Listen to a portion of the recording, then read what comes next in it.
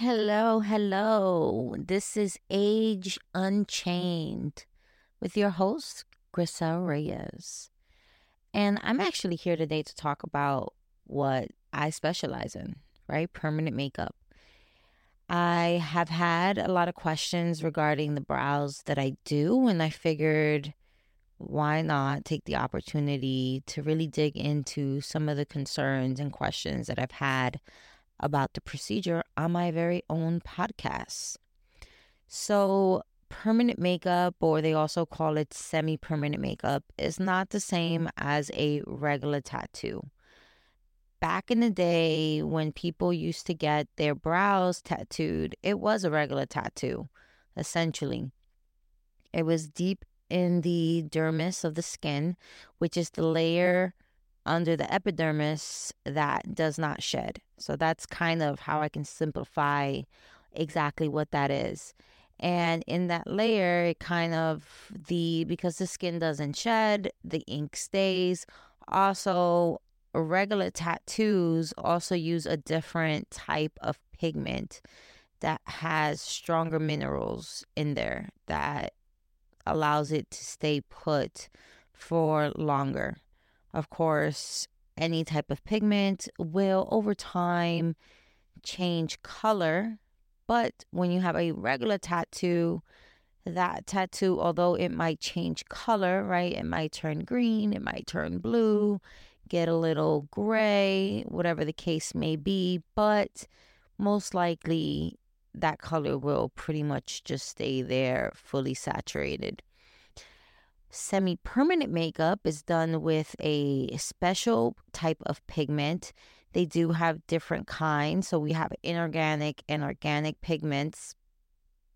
And organic pigments are the ones that last a little bit longer and they do fade cooler because the particle or the mineral, whatever, or molecule, sorry, that pigment for organic pigments are much smaller, so it's easily implanted. So during a permanent makeup session, you can get a better saturation.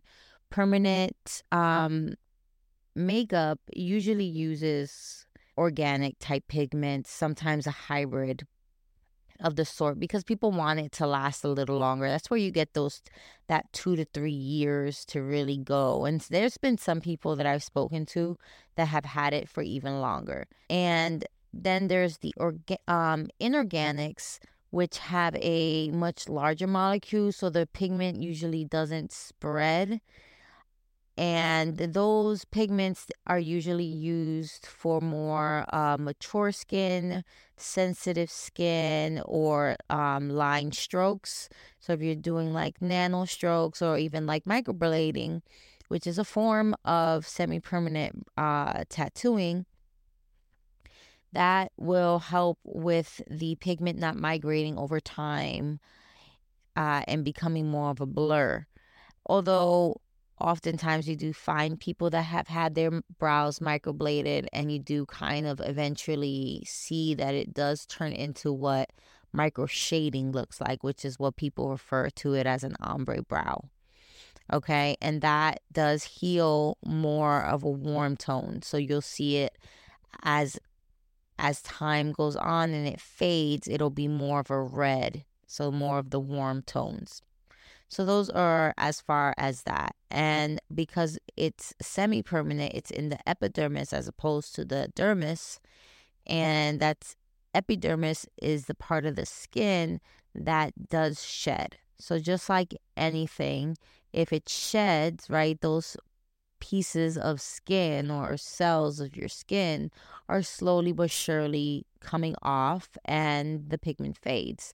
And a lot of people prefer the semi-permanent option because your face changes over time, right? As you age, your face might wrinkle in certain spots. You might not want it there anymore. You might not like the color anymore. You might grow old of the shape or the trend of that time, and you want to be able to make adjustments more easily with something that will fade after a few years. you may still have the pigment stay there, where you may still need to get some kind of removal in years to come when you do decide if you want to change it or not.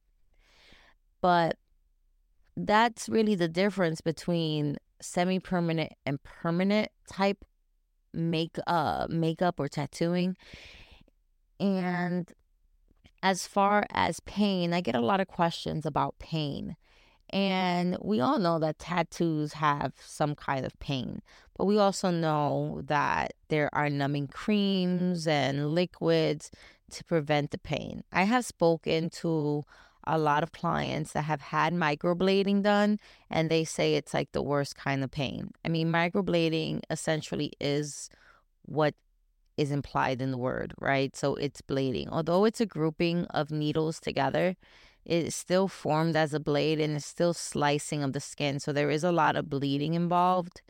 And because of that, it does hurt, right? It's hitting that sweet spot is what they call it. But when you do micro shading, which is micro shadowing, or powder brows or ombre brows, they call it. Nano strokes is also a form of the same technique, because it's done with a tattoo gun. So it's done with one needle, maybe two or three grouping of needles that is going up and down in the machine gun, putting little dots on your brow. So it doesn't really cause as much trauma to the skin as microblading does. It still inputs the ink, and it actually does it in a way that it is actually more favorable to people who have oily skin, because of how it's being implanted in the skin. And so that's why some people who have more oily skin don't go the microblading route, and they automatically do the ombre or powder brow way. Okay, so as the pain for micro shading which is what I do, the pain is very minimal. And what I always tell people is that you have to communicate with your artist about the pain. Okay, in the beginning, usually most artists, not all, there are some people that use a numbing cream in the very beginning, and the numbing cream takes about like 20 to 30 minutes. They leave it on your skin. The skin is numb now, and then they do the lining in the first pass, and then they will then hit it with a secondary numbing solution. I don't do it that way. Usually, I don't have anybody complain about the first pass. I do it completely without any numbing, and I'll do the lining, do a first quick pass just to open up the skin, and then put the secondary solution, which only works when the skin is open. And after about 2 minutes, it's completely numb. And then I just tell my client, like, once you start to feel it where it's very uncomfortable, just communicate with me and I'll add more so that it can completely be numb again. So with constant communication, it really shouldn't be painful at all. I've actually had people sleep through the whole procedure. So pain is a very minimal. At the very least is at the end of the procedure, you might feel sore. So I say, like, it feels like a little bit like a bruise. After, once it's healing, you might get itchy, but really the pain subsides after the end of the day, actually probably after a few hours. Another concern is about shape. I've actually heard some horror stories about some people say that their artist didn't even have them see their brows. I don't do that. I will not tattoo a brow until you completely approve it. And the reason why I do that, although I am the professional and I am mapping it to what best fits your face, no face is 100% symmetrical. And because of that, the way you look at yourself in the mirror is very different than what I see in front. And I want you to be 100% comfortable that when you look in the mirror, you see that your brows are straight. You might have an overactive muscle, and to you, one brow might be up more than the other, and you do not want it that way. I allow you to make those decisions, and then we make any adjustments necessary. I will give you my input, but at the end of the day, you have the final say. It is your face. I don't want to put anything on anybody's face that they're not comfortable with. So mapping, yes, and your approval is a must. The other thing is about saturation. I've heard a lot of people tell me, oh, and not a lot of people, I'm exaggerating. I've had like 2 or 3 tell me that they knew somebody that didn't need a touch up. The touch up really is just a known thing in the profession that needs to be done. Because, first of all, it is not made to be a fully saturated tattoo the way a regular tattoo is made. It's supposed to look more natural. It's supposed to have the pixelated look. And we honestly don't know 100% how your skin is going to take the pigment. We do know that mature, sensitive skin has a tendency to retain the pigment pretty well. So they're more at the 70% fading, because when you do the first session, it's going to fade about 50 to 70% lighter. So people with sensitive, mature skin are usually at the 70% range of holding that pigment in. And if you're somebody that does not want it to be fully saturated and you want a more natural look, and then I go extremely hard on you and then it comes out too dark, I can't go backwards. So it really is like the first session is really learning your skin. Also, certain spots might take the pigment better. You're just learning how to do the aftercare. Of course, we tell you what it is, but things can happen. Maybe you accidentally peeled it while you were sleeping. It took off a chunk of pigment. There's things that you're going to need the second touch up for. Also, some people just have a more difficult time holding the pigment for whatever reason.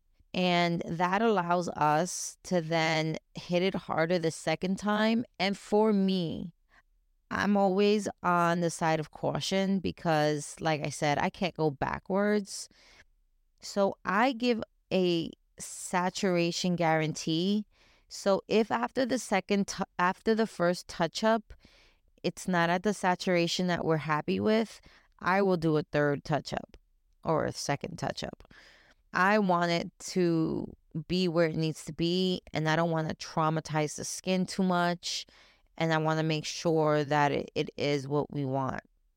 And generally speaking, brows like this look the best when there is hair there, right? Because it's supposed to look like you shadowed your brows underneath the hair, and it gives it more definition.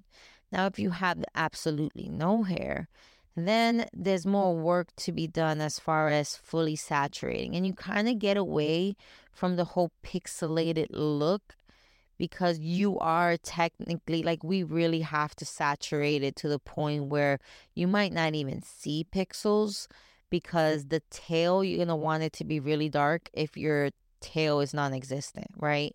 Most people do have hair in the front, but if not, then there is some working towards building it so that way we're not overdoing it, but you still get that natural look that you're looking for. And as far as aftercare goes, one of the main things with aftercare is really not picking it, letting it kind of do its thing, and avoiding any secretion of the skin. So if you're like a heavy sweater, that's not good, because anything that's going to push the pigment out, you don't want to over moisturize it, because that might get it too soft to a point where the pigment might push out. The sun eats at the pigment. So you really want like a good 30 days of complete protection of the brows until it kind of goes through its full phase. It does go through different phases where it peels, it sheds, it kind of disappears, it goes into a ghost phase. It reappears about 50-70% lighter than where you came out of the session. And that's where some people get confused because they see the fresh, a lot of people put the fresh picture, and I do that too. But there's also what the healed looks like, and the healed really is more of like a shadow effect. And as far as post, any caffeine is not good. Anything that's a blood thinner is not good to have before your session, because blood thinner will, anything that has like blood thinner effects will cause you to bleed more, and the bleeding will push out the pigment. So no Advils, aspirins, caffeine, alcohol, vitamin E, they say, fish oil, omega-3s. Those things tend to cause your blood to thin. Of course, blood thinner medication, but of course, it's not advised to stop anything that a doctor prescribes to you. So in that case, you would have to get medical clearance just to make sure that everything is good. And I think I answered all the main questions. Well, let me know. If you do have any questions, you can always Instagram me, DM me at Grisel Reyes Beauty, or send me a text message. Okay? I hope those answered your questions. Keep following, pass it along if you have anybody else who's interested in this topic. Okay, bye now.